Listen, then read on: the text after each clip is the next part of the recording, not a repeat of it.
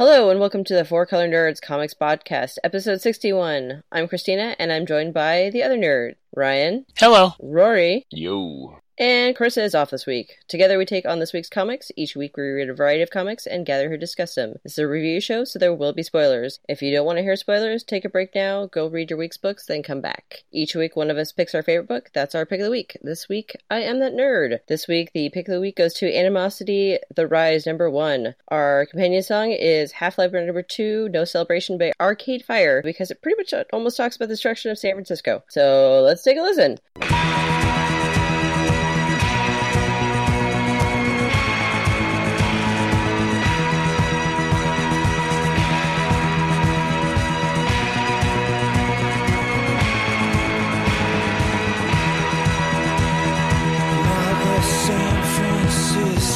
Gone.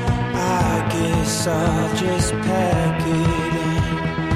Wanna wash away my sins in the presence of my friends. Alright, so Animosity, The Rise, #1, Aftershock Comics, written by Marguerite Bennett, art by Juan Doe. I love reading all of Animosity, and it's kind of horrible because I love reading it sitting next to my dogs. And loving them in case this does ever happen. I feel like I have enough good juju with animals in the world that I will probably be okay. I feel that my husband is fucked. Do you think your dogs would vouch for you? You think you'd be safe in the uprising? I'd like to think that I feed them, I love them, I take good care of them, I spoil them. I feel that I'll be alright. And I've rescued other dogs that are around, like, where we live. That's true. I've seen plenty of pictures of you giving a dog a ride in your truck to go to, the vet. Some random dog. Just last week, I rescued a dog that straight up looked like a wolf. Not a wolf. We're worried about that one. Have a little sign around his neck that said, "Is not wolf, give ride." Yellow eyes. No joke. I'm going to work in the middle of the road, and I'm like, oh no, Bubby, you gotta go home. And so I tried to get him in the car. I actually slowly followed him up back to where his home was, didn't know where his home was, got out. I always have a leash in my car, snacks, and the back is covered with a dog thing, so I was like ready to get him. And luckily I did get him home. That was his actual home, and his owner came and opened the gate for him. He's a herding dog that just happens to look like a giant wolf. Moving on. If you're not familiar with Animosity, the animals of the world wake up and start attacking people because, well, we're horrible people. We've, mistreated them in many ways. We eat them. One of my favorite parts of all these stories is the waking up the animals, and all of a sudden, like, they say, like, weird, crazy things. What was it? They're like, we're gonna take your women, and these two, like, little foxes, one of them's cheating on each other, and the pelican they're all stealing the fucking cell phones and iPads and all that crazy ass shit, where he's like, I can't fucking wait till I get thumbs. Like, all of those weird little lines are some of the best parts of Animosity in general, when the animals, like, actually seem to have personalities. I like that the dolphins are the assholes of the sea. Yeah! They're like frat boys. They seem like they're fun until they start grinding against you at a pool party against your will, Well, a lot of that they've been sexually molested by dolphins. Yeah, it's a thing. I will probably never, ever go swim with dolphins. I thought it was really sad when they ripped off that little seal's, like, flipper. I know! I love the other seal who's like, eat shit, fuckhole! Just slams his body into the dolphin. Yeah. Tries to help the seal. His arm had been ripped off by the fucking asshole dolphin. It's kind of weird where he's like, he knows what to do because obviously he was a vet, but he's like getting compressed. Somebody says they have a sewing kit. It's like, well, I don't know, a sewing kit's gonna do it. And then they get attacked by the birds again, because they haven't heard the animals talk until now, and the seal, like, stares at him and says, "Hey, stranger, thank you," and touches with his bloody hand. It was so sad. It was cute, but it's a sweet moment. It was like, animal, thank you. Like, there's things that animals do to thank, they nudge you, or they lick you, or they pet you, do love you, and that, to us, it's a human characteristic. To see it kind of exemplified here is, so creepy, too. That's one thing I like about Animosity, is the breakdown of, like, good and evil animals isn't really clear. Like, I've said this before about it, it's not like predators are bad and prey animals are good. It's not like that. Some dogs are good, some dogs are bad. Yeah. Some dolphins, every dolphin we've seen is evil. Every dolphin is a fucking asshole. But, cats, some of them are good, some of them are bad. Like people, some of them are good, some of them are bad. I'm gonna call bullshit on that one because all cats are evil, right, Kitty? It's true. You seem to have an asshole cat. Hey, owners and pets resemble each other, Oh, very true. So the guy who helped save the seal has been put into a detainment center. This is the weirdest thing. He's like a wolf Malamute. Yeah. He looks so evil and creepy, but it doesn't seem to be horribly, horribly evil, but kind of evil. I'd say more menacing than evil. He does look really menacing. He actually takes him out. He's showing him what's happening in the world, and it almost seems like he's trying to be like the ruler, and he shows him like this city will not fall, and he has all these animals who are trying to take care of the buildings like they're on fire. The little elephant fire brigade, that was so adorable. With the Dalmatians on the fire truck. Yeah. It's like, that's a Disney movie right there. That's adorable. It kind of is in a weird way. So he shows him, they didn't just save him, they also saved the women who were helping him, the good people. He saw the two foxes again. He's walking him through what's kind of left of the city and saying, the sea lion has saved you and she speaks for you. We don't really know still who you are, so we're gonna still keep you detained. And the fucking guard in his room, dear God. The creepy bat. I love bats. This to me 100% looks like a fruit bat because it's got a fox face. If you go to the Oakland Zoo, there are gigantic fruit bats. And I'm like, holy shit. Because this place takes place in San Francisco. I'm like, oh my God, the bats got out. The bats are creepy as fuck.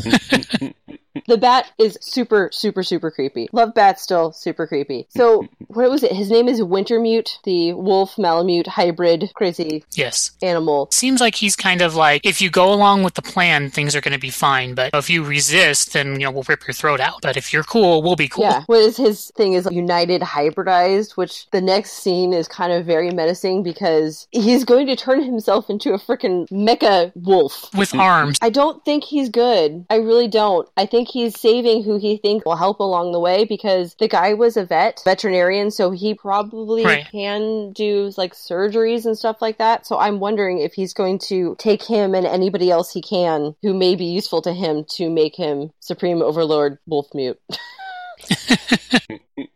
I enjoy it because it's kind of silly and nonsensical, but almost at a moment sometimes I'm like, well, the way the world is going, maybe shit does go down. It's kind of cute in parts, it's menacing in parts, and it's just realistic enough that you're like, I wonder what would happen if this really happened. Mm-hmm. The crabs, did they actually talk? Yeah, when they're killing that bird, they're like, how does it feel to be turned into shit, you shit bird? When they're eating it, he holds out like a piece of food for the seagull to come down, and then all the crabs swarm on the seagull and just kill it. God, it's brutal. Nothing is good. At least the seals seem kind of good. Under the sea, my ass. This is... I know.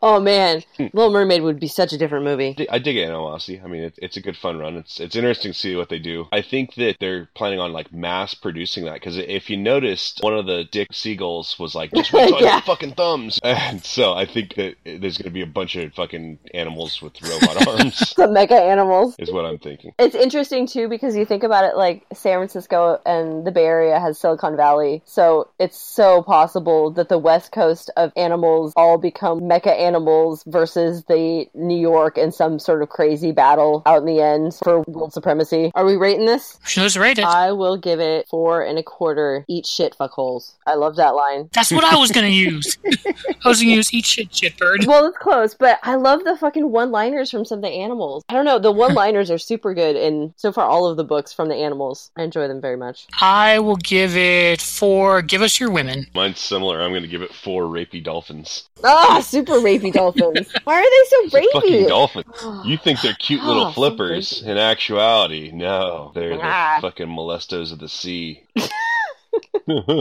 So true.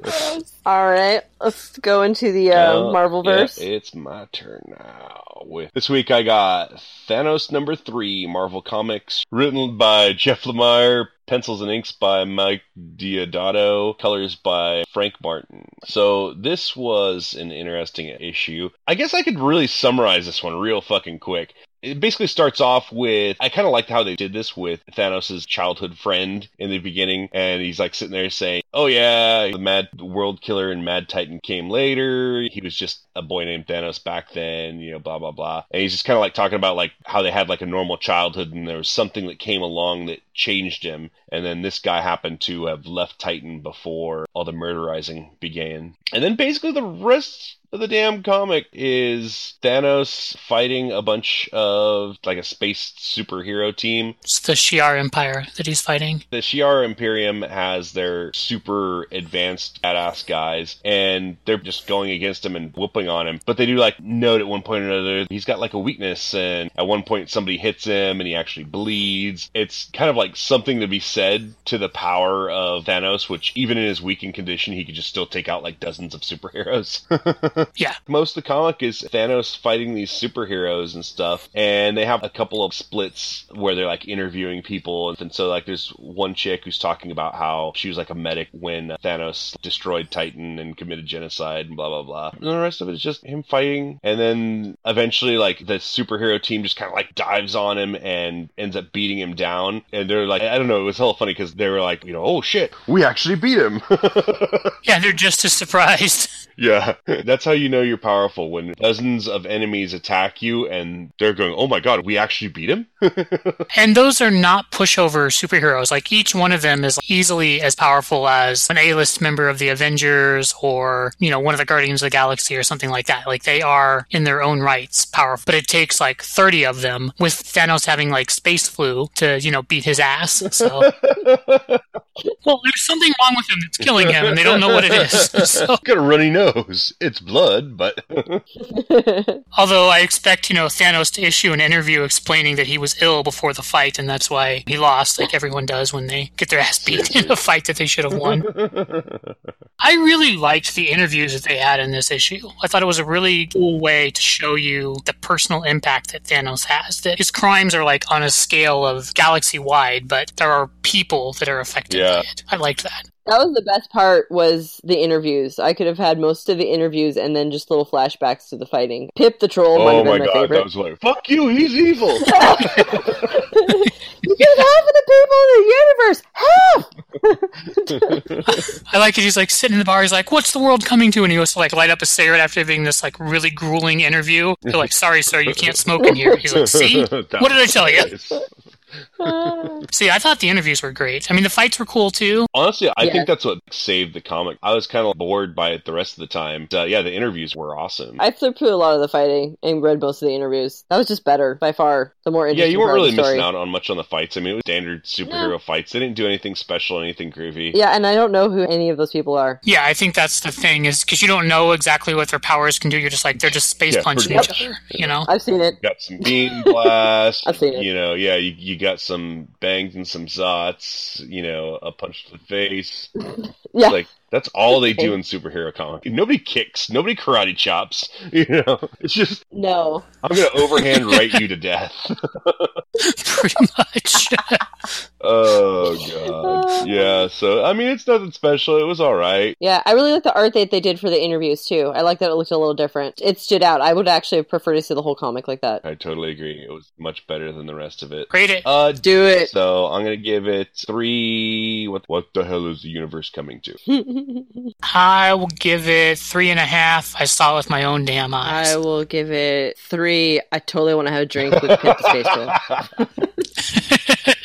Well, since all three of us quoted him, he seems like a cool little dude. He does. I would like to see more of him. All right, Ryan, take us to this other place. We're checking in with Wonder Woman over in the DC Universe. Wonder Woman number 15, The Truth, Part 1, written by Greg Rucka, art by Liam Sharp. So Wonder Woman has a way that they do each issue is there's always 2 arcs of Wonder Woman going on. So the next issue of Wonder Woman 16, will be a different Wonder Woman story that all kind of tie together together, like, thematically. One's about her past, one's kind of like about the present. So this one, I was really hoping to get more Wonder Woman in my Wonder Woman comic, honestly. Not so much. Mostly about the team that she's assembled that are trying to help her, and she's gone fucking crazy and is in like an insane asylum, either hallucinating or maybe these are actual mythical things that are happening to her, but she's locked in a padded room and they're not making fun of her because they're doctors, but they're like, she's delusional. This Diana Prince thinks she's Wonder Woman. One of the orderlies is like, well, has anyone told her she was Wonder Woman? She could just get the hell out of here anytime she wanted to. They're like, not yet. So she's kind of sitting in a padded cell, and there's like an orderly that's like pushing her around the garden to, give her some fresh air and clear her mind, kind of. And she has this snake that's like moving in and out of her arm. There's like holes in her arm that is moving through, which clearly she's the only one that can see. And honestly, I don't know if that's something from Greek myth or she's just gone crazy. There's a lot of scenes with her and that snake talking. There's a couple scenes back on Themyscira with the other Amazonians discovering this really menacing thing that's happened, and they're like gathering all the Amazons together. So there's lots of things going on here, but what I really wanted from a new arc was to bring you up to speed without having to have read the previous arcs. And I don't think this one accomplishes that. I think this one, if you've read the previous issues of Wonder Woman, and I've read most of them, it's decent enough, but if you haven't, I think you're going to be really fucking lost. You guys probably have not been keeping up on Wonder Woman, so how was your impression of it without having read the previous arc? Whole bag of nope? Yeah, whole bag of nope. Yeah, I think this one sets the bar a little too high for your Wonder Woman lore to be easily accessible for most people. So I probably am still going to check out the next Wonder Woman one, because it's usually the second arc that I like better than the first one for Wonder Woman. Like, I don't find these stories about her past to be all that interesting, but I like the other ones more. So maybe that one will be better, but this one I was pretty disappointed in overall. Alright, well, I guess let's rate it. I will give it 2 insane asylums. 2.5 insane asylums. It's pretty decent if you've actually been reading Wonder Woman, but if you haven't, it's going to be confusing as shit. And a new arc should not do that. This is confusing. I have no idea what's going on. I don't know a lot of these people. I know who Cheetah is, but that still didn't help me. There seemed like there was too much going on. Sometimes it's okay at the start of an issue not to understand what's going on, but the story should compel you to want to learn more and also give you enough information to, like, piece it all together. Yes. And I don't think this one really does. This felt very, very fragmented to me. And I liked some stories that don't allude to anything. This is the ride you're going to take, not knowing anything. This was not compelling to me at all. I want off this ride. I want my money back. One fist of justice with a middle finger. Not a good issue to jump in on, I think. All right, well, let's go over to Image Comics. So I have Loose Ends, issue number 1 from Image Comics, written by Jason Latour, pencils and inks by Chris Brenner, colors by Rico Renzi. I like Jason Latour, and he was very proud of this. On his Instagram, he shared a lot of pictures of it. I like the artwork. I'm not sure if this is an overly complicated story or it is a very simple story. I found it a very boring story with no real entry point for me. I'm going to just kind of think about what I think the story is, which I don't think it fully got out. I think these are people coming back from the military who potentially all know each other, and they're coming to tie up loose ends. They've done some bad things in their life. They had a child, left the mom. It looks like one of them was a drug runner. I think that's what the story is trying to get at. Whether it was executed that way, I don't think so. Yeah, I think you're right with the concept, but the execution is not good. I'm trying to give it a chance. Some of the art I really, really like in this, some of it I don't. I'm one of those people who like the less dialogue, but I think this one kind of suffered from that. You know, I had the exact same thought. I really liked silent panels and stuff. Like, it's funny to talk about writing in silent panels, but here, there's lots of silent panels, but they don't seem like they're very impactful. No. Like, if you're going to do silent panels, that picture really does need to say 1,000 words, and these are kind of like mumbling. It's not really doing very much. Besides that, I do, in a way, like it, because I think I feel I know where the story is going, and I think it's going to be more interesting. That being said, I don't think it was a really good issue, and I think it's going to turn people off, which is unfortunate, because I think it could be really, really interested. I kind of liked it. I liked the artwork. I did find the artwork interesting and pleasing. The story, I'm not really getting where they're going with it. I'm going to have to wait and see, because, it was kind of confusing at a lot of... I feel like there should have left some more breadcrumbs in the story. And maybe they did, but I don't think they were pointed enough to get us to where they're going. I found the characters to be really indistinct. It was kind of hard to tell, at least for me, whose story I was reading. If it was one person's story with with flashbacks or different people with concurrent storylines that are going. I just found it really muddled. I really like Jason Latour. I think he's a great artist. Like, he can convey, on like Southern Bastard, he can convey a lot of emotion with his artwork. He can have very impactful scenes, but I think you can tell this is not normally a writer that's writing this. Yes. I think he's expecting this, and I mean, I think I am looking into it more than what you kind of get like at face value. Like, I do think that there is a good story behind here. I just don't think it was executed enough for us. I don't want to say a normal person to understand, but I think you really have to read really deep into the story to figure it out. I think this is a really good example of the idea that everyone has good ideas, but it's the execution of the idea that really matters. It's like when writers are like, oh, I've got writer's block, and people are like, well, I got an idea for a story for you. They're like, no shit, asshole, I've got an idea for a story too, but actually making 300 pages happen, or in this case, 25 pages, is way harder than just saying you have a good idea. And I wonder if the next issues will help more, and if that's the case, then I feel that maybe this should have been a graphic novel instead. Oh, let's rate this thing, I guess. I am going to give it 2 pairs of booty shorts, because nice. I did like how she was drawn. Very pleasing. Ryan? I will also give it 2 drunk in the passenger seat of a car.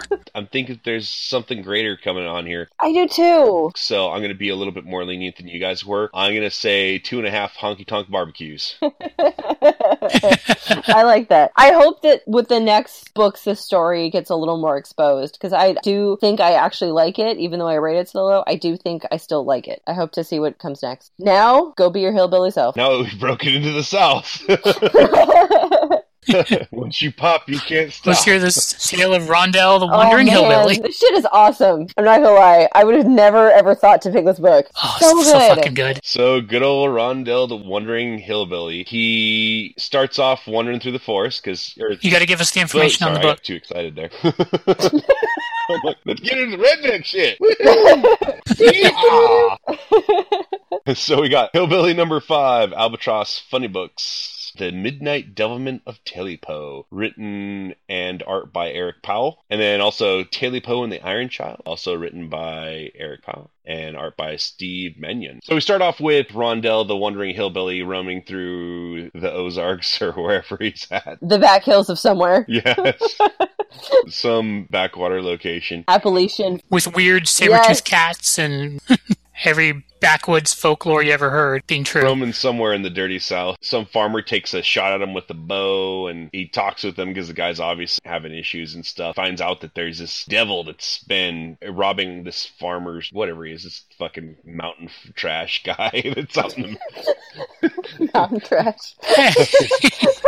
He's doing the best he can, man. That's an honest living. He's trapping and, living out with his 12 dogs. Hunting. Eating devil tails. Yeah. And... Why the fuck would you ever think that was a good idea? Seriously. Yeah. Did it out of spite, and he'd been starving. Come on. We're getting ahead of ourselves. We're kind of getting ahead, but there's a line that Rondell has I think is pretty great for that. So this devil's been setting all of his traps and eating all kill that he's been getting. So this guy's like been sitting here starving. And so he sets like a magical rope trap for the thing and catches its tail, and it chews its tail off. This mountain trash motherfucker decides that since he's starving, he's going to eat this thing's tail. He eats it down and spits all the bones into an ash bucket, and then the thing starts haunting him basically because it wants its tail back. It's like every nightmarish child story. Yeah, he wants his taily bones. The guy sicks his dogs on it, comes to his house every night, tortures him and shit. It kills all of his fucking dogs. And kills them bad, too. Like, kills them, like, slowly enough that he can hear them dying out in the woods being tortured. He tells Rondell how that, this thing keeps on coming to him every night, and eventually it's going to get in and get at him, because he's got his house all locked up and shit.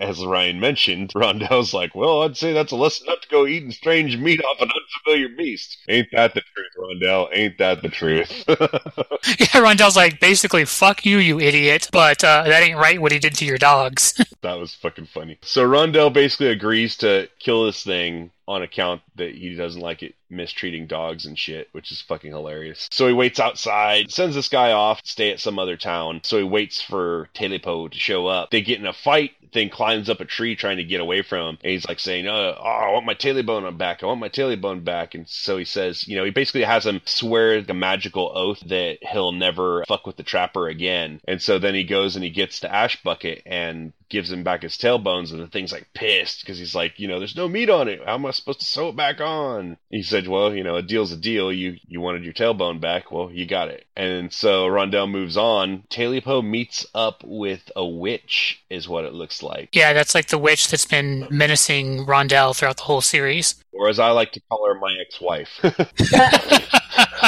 Tailipo makes a deal with this witch, and then that's where that story ends. And then it kicks into another Tailipo story. And this is cool, too, because they switch up the artist on this one. I dug that, and it looks very much like Brian Froud. It looks kind of like a Brian Froud illustration, almost. Oh, so kinda. for those of you that are into artists, that might be an interesting thing for you. This one, it starts off as there are these two kids that are in their little cottage out in the Appalachians or wherever the fuck they're at on the sticks. Their parents have gone doing something, and there's like this big dragon that's outside, like trying to get them to come out, and they're like, oh, mama said not let nobody in the house. And then it like bursts through the door because it's hungry, and of course, there's nothing more delicious than children. Duh. That's just a fact.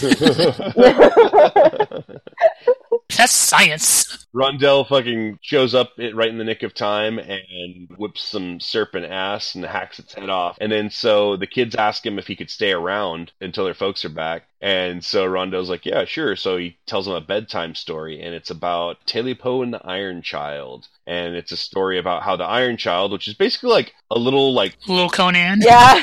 Conan Jr. Conan Jr. He's walking through the forest and had this big war that he's just gotten done with. As a kid, because, Well, yeah.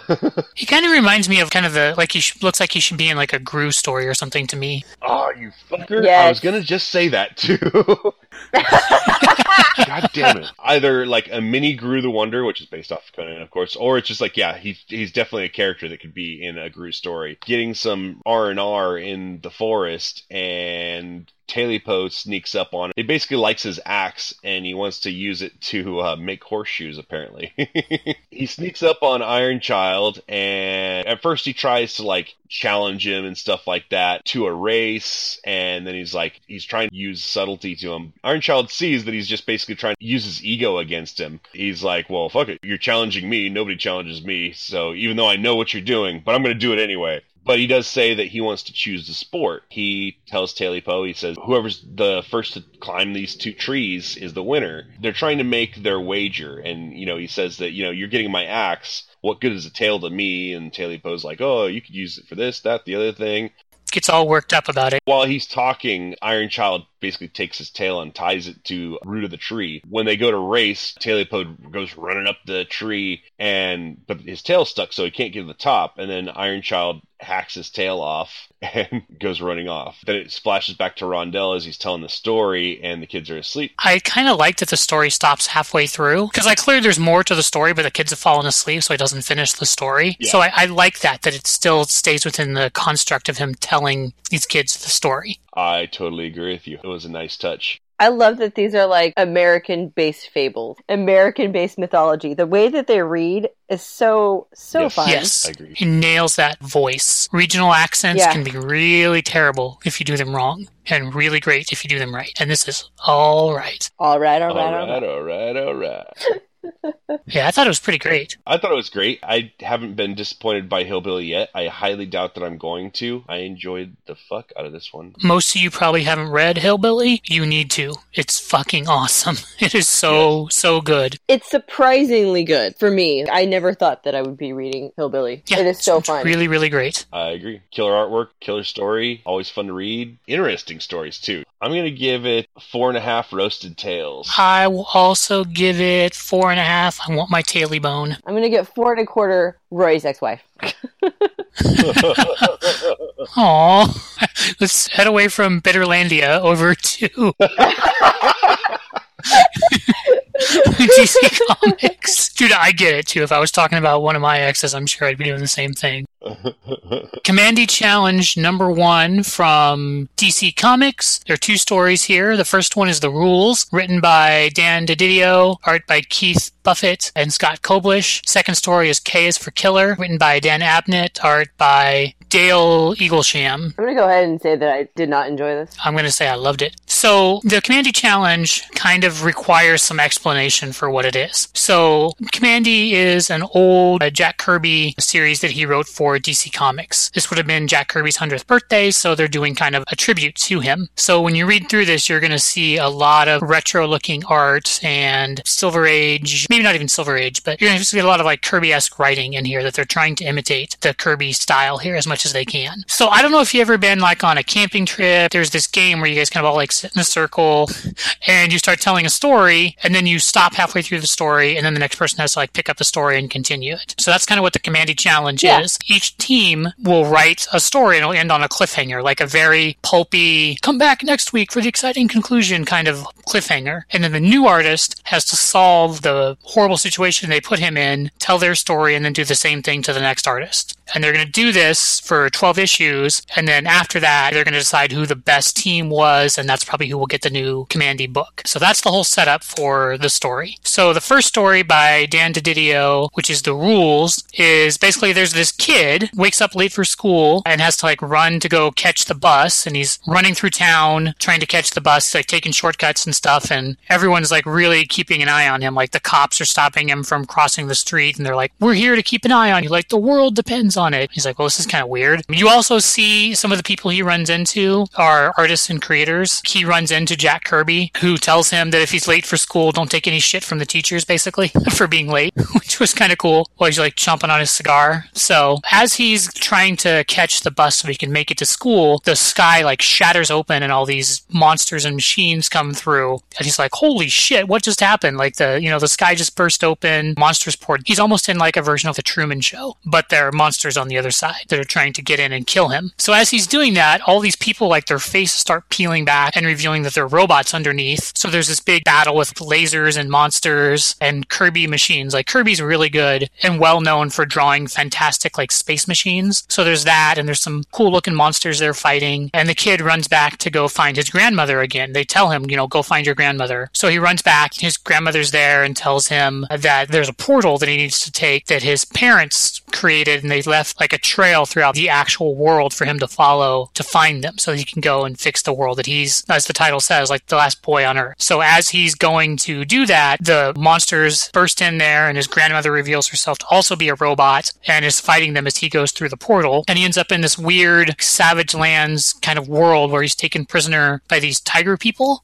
and taken to be in their gladiatorial match. So it's shifted from kind of like a Truman Show, Twilight Zone episode now into being like a Flash Gordon or Planet of the Apes kind of situation, but with tiger people instead of apes. And he ends up having to fight King Kong as the end of The Rules. He's just in the gladiator match, and there's this giant fucking gorilla that's the champion there that he has to defeat. So then when you pick up with K for Killer, now the team has to solve how he's going to basically defeat King Kong. So he's brawling in the arena, and he realizes the walls of the arena are electrified, like it's an electric fence to keep everyone in. So he gets their version of King Kong to charge him, and he dodges out of the way, and the King Kong hits the electric fence and gets shocked and taken out that way. And there's this tiger prince who's in the audience who sees it and is like, oh, this animal is very cunning, much smarter than we thought it would be. So let's, bring it in for further study. So the tiger people drag him into their palace, and they have this dog human who's like a doctor who's inspecting him. So he gets the name Commandy because there's all these things he's supposed to remember. And one of the things he's supposed to remember is Command D, which when they first come across him, he's kind of like halfway out of it. And he says that, so I think his name is Commandy. That's where the name comes from. The dog and the tiger are kind of inspecting him like he's an animal, and he's talking, and the dog is like amazed at this. He's like, oh my god, this thing can talk. And the tiger prince is like, well, lots of animals can imitate words. They can like parrot them back. It doesn't mean anything. He doesn't know what he's saying. So he kind of tells him though, but it's still a very cunning animal and will make a great champion for when my father returns, then my champion can fight his champion, and that'll kind of help me take control of this area. He leaves, and the dog keeps inspecting him and realizes that it's not just him parroting sounds and words, that he actually is kind of sentient, although he still keeps calling him an animal throughout the whole thing, which is where I got the Planet of the Apes vibe from this. So he's being led through the city, and there's this like temple to war that's very mysterious that he as an animal is forbidden from entering. And the king returns on a like triumphal parade where he went and defeated the leopard people, and he also captured this a religious artifact that is what created the world in their mythology. And it's this giant fucking ICBM, intercontinental ballistic missile, this nuke that they're hauling through town on like these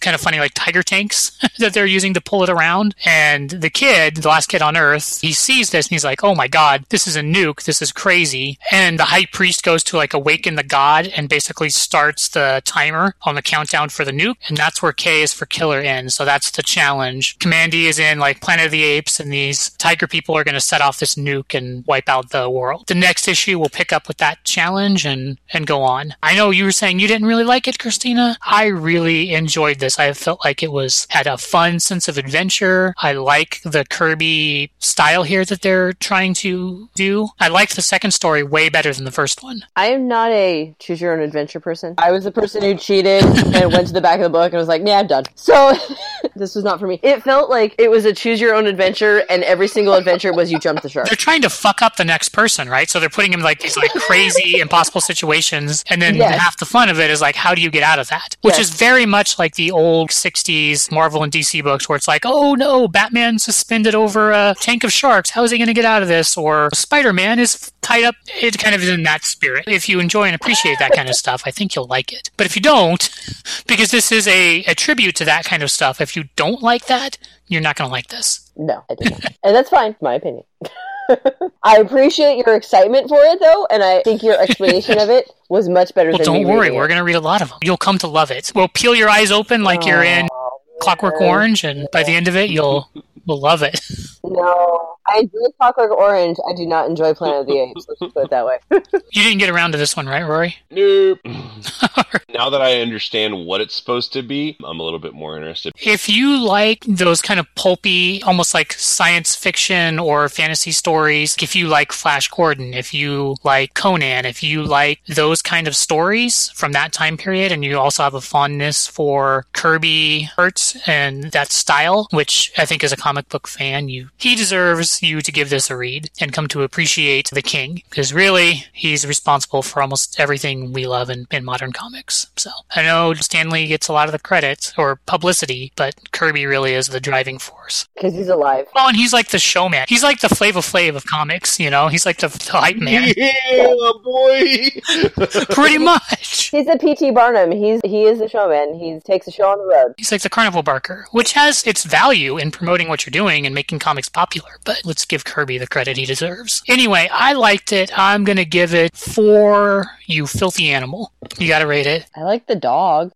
Dr. Canis? Does that count for something? I will give it 1 3/4 Dr. Canis, which almost sounds like Dr. Zaius? Dr. Zaius, Dr. Zaius. There you go. The Simpsons musical for it? Yep. You're going to make a monkey out of me, I think is the song that Mark Hamill sings. Yeah. Yep. Pretty great. I was actually thinking about that while I was reading this. I think, was it Luke be a Jedi tonight? Yeah. All right, Rory, take us over to Marvel. Alrighty, we got Civil War II, The Oath, #1. Marvel Comics, written by Nick Spencer, art by Rod Reese, Phil Noto, Raphael Nico, and Simon Kradansky. And what? Dono Sanchez. I don't know. That's his name, man. Yep. It's like Doña is kind of like lady or something like that in Spanish, and I think so. Dono is probably like sir, something to that equivalent, like Don. Oh, and Dono Sanchez Almara, the most interesting man in comics. I think that was a little racist of me right there. To say that way. Sorry, I'm a dick. Okay, so Civil War II, The Oath. So we've got Cap has just been made the director of S.H.I.E.L.D. And so he has gone to talk with it's not a corpse, but the unconscious body of Iron Man. This one's going to be kind of hard to actually say what all goes on, because it's basically... You gotta summarize this one. This one is very, very long. Very long, very wordy. Yes. Yes, super wordy, but super good. It's just a giant monologue from Captain America. America. Yeah, Cap's just Yeah. basically sitting there talking to unconscious Iron Man, and he's basically like summarizing like a lot of the events that have gone on and how like the whole Ulysses thing changed everything. And while he's saying that he didn't want this responsibility. Well, for me, it's kind of interesting how it alternates between being really inspiring Captain America stuff and really fucking menacing evil shit. Like within like the same page, it's almost like you can see him like turn to the left or something, and then it's like, now I'm evil Captain America. Then I turn to the right, and I'm good Captain America.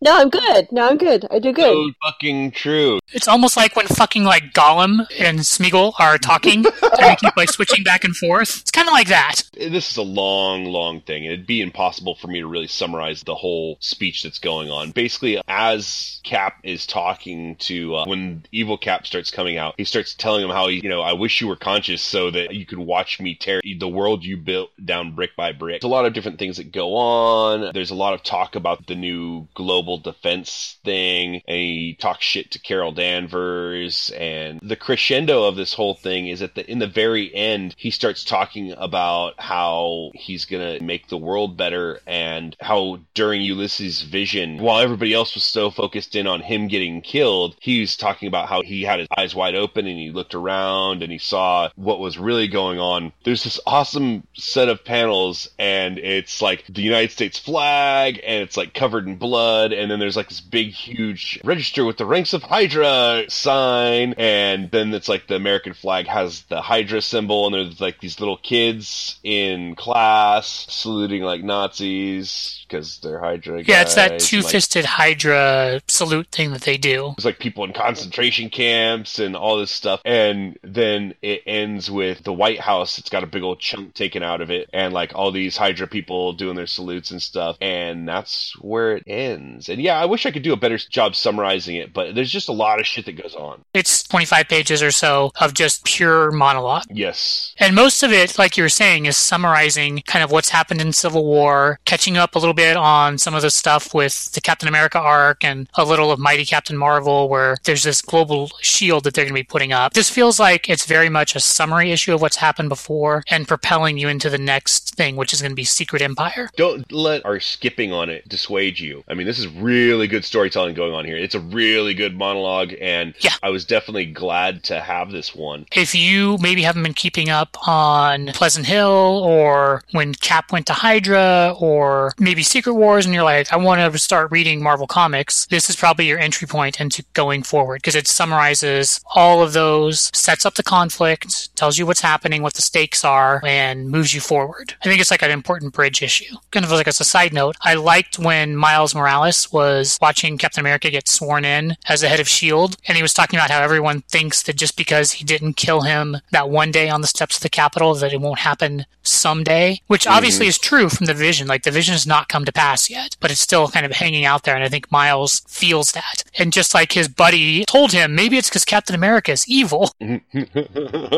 Foreshadowing. I thought it was really good. Way too wordy, though. It was way too wordy. I get what they're going, but it's also very horrible to see that we're social commentary right now. Yeah, I just kept on thinking when I was reading this, I was like expecting like Captain America to like put on a red baseball cap and be like, this is Trump's America now! Yeah. Nick Spencer was really smart to see what was coming and have Captain America take this turn several months before, which means when he started writing this even longer before that, before Trump won his election. That Captain America is supposed to be a symbol, and seeing him morph into this Nazi ideal is very spot-on commentary that people, I think, freaked out about and made them look away when they should have been keeping their eye on the game, so to speak. And I think this is definitely a commentary on the Trump administration. I agree. He goes full Trump in this.